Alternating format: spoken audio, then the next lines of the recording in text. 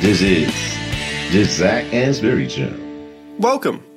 Today's podcast clip comes from an interview with Professor Sharyn Rundle-Thiele from Social Marketing at Griffith University. Bring pockets of money together to make as much happen as we can. Yeah, so it's my understanding is you mostly go for sort of Category 2 income. Is that right? The history of work that we were doing was anything Category 2 to 4 funding. So for the academics in the world, it's the level of competitiveness around grants. Yeah. But more recently, like we've been winning a lot of Category 1 work as well. Okay. And so ARCs or from from 2019, like my own story is one of probably $1 in 5 is now Category 1 funding, possibly as much as 1 in 4. I've never quite sat down and broken it back down. Yeah. So that tells us that the highest, most respected level of sort of awarded funding you can get for research, to me just says there's a lot of value in the work that people can see. You don't win them all, but we are above the actual award rates by nearly double. Okay. So we know how to win them and are just continually putting asks out there to say, please fund this work, because sometimes having the freedom to do the work you really need to do is needed. And Category 2 to 4 funding's great, but it's someone else's. They've got a vision, they know what they need, and our job is to service that and hand them the outcomes that they actually need.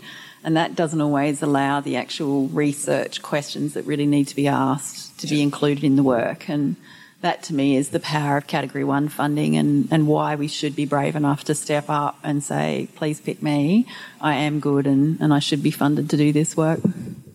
Wow, so they kind of, they are very different, right? So Category 1's sort of more federal government, highly competitive. And then I know Category 3 is sort of more industry-based. So Category 2, my understanding is it's more local government. Is that right? Category 2 is still considered competitive because it's typically provided through a tender process. So in some cases, you have to actually be elected onto a panel to even be asked to apply. Okay. In other cases, it's just open merit, but it's competitive selection. So you are responding to some work with a plan, and it's a really clear, costed-out plan.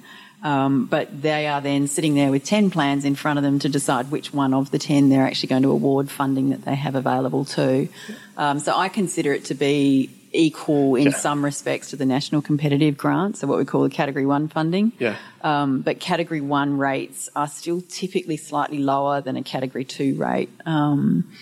And it's interesting because I think senior management still today celebrate the Category 1 wins. We hear a lot of rhetoric now supporting anything Category 2 to 4, but it's funny. You still see a difference in terms of what's getting recognised and how much excitement's generated when you've won that next sort of Australian Research Council or NHMRC grant. Yeah, it's definitely something that the university likes to promote as well. Like we won X number of Category 1 income or, it is very highly celebrated, that's for sure. And it's celebrated because it takes a heck of a lot to win them. So you have to get an exceptional portfolio of work to be able to sell the work that you can actually do. On top of that, you then have to craft applications down to the last dotted I, crossed T.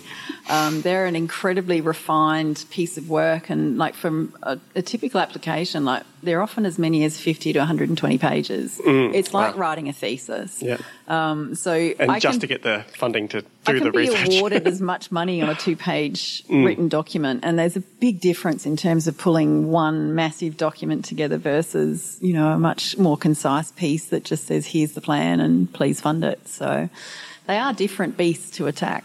Yeah, 100%. So the institute, the Ehrenberg Bass Institute model is not one of Category 1 income. We have more Category 3, I suppose, very industry funded. But I have noticed I've been through they call it an ECR or Early Career Research and Development program. So it was run by Professor Pat Buckley with us, and she's very good at doing it. And because it's ECR, so people within the first 5 years of their PhD, all in one room, different disciplines, most of them, their research funding is going to come through Category 1. So they had all of these sessions about how to apply for it, the support structures within the university to get it done. And I've noticed the key thing that I took out of it was the university itself is quite happy to fund sort of smaller pilot projects to kind of have like a proof of concept to then go into that larger grant.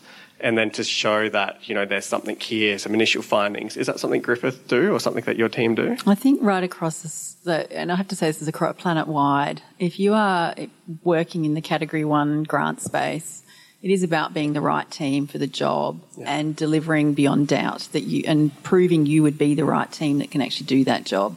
So the reasons that universities are investing behind these applications or giving pilot seed funding is to get that demonstrated track record, because it's that track record that is needed to actually secure the research income. Like, you don't get awarded $1 million on a maybe. You get awarded $1 million because you can actually step up, get it done, and deliver value off that dollar.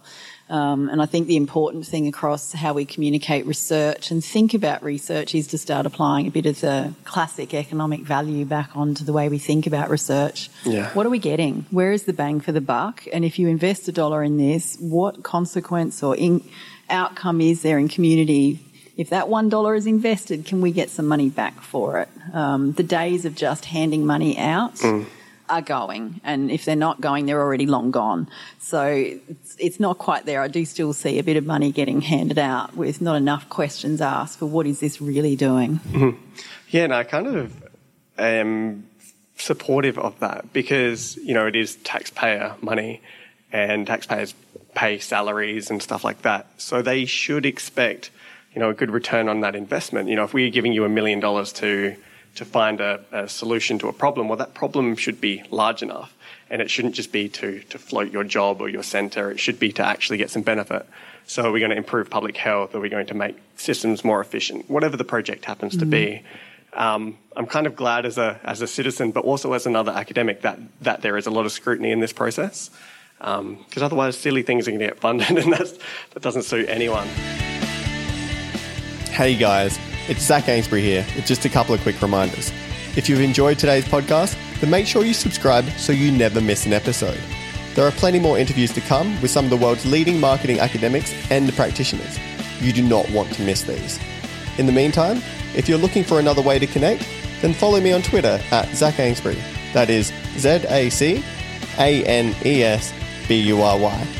for my take on the marketing issues of the day.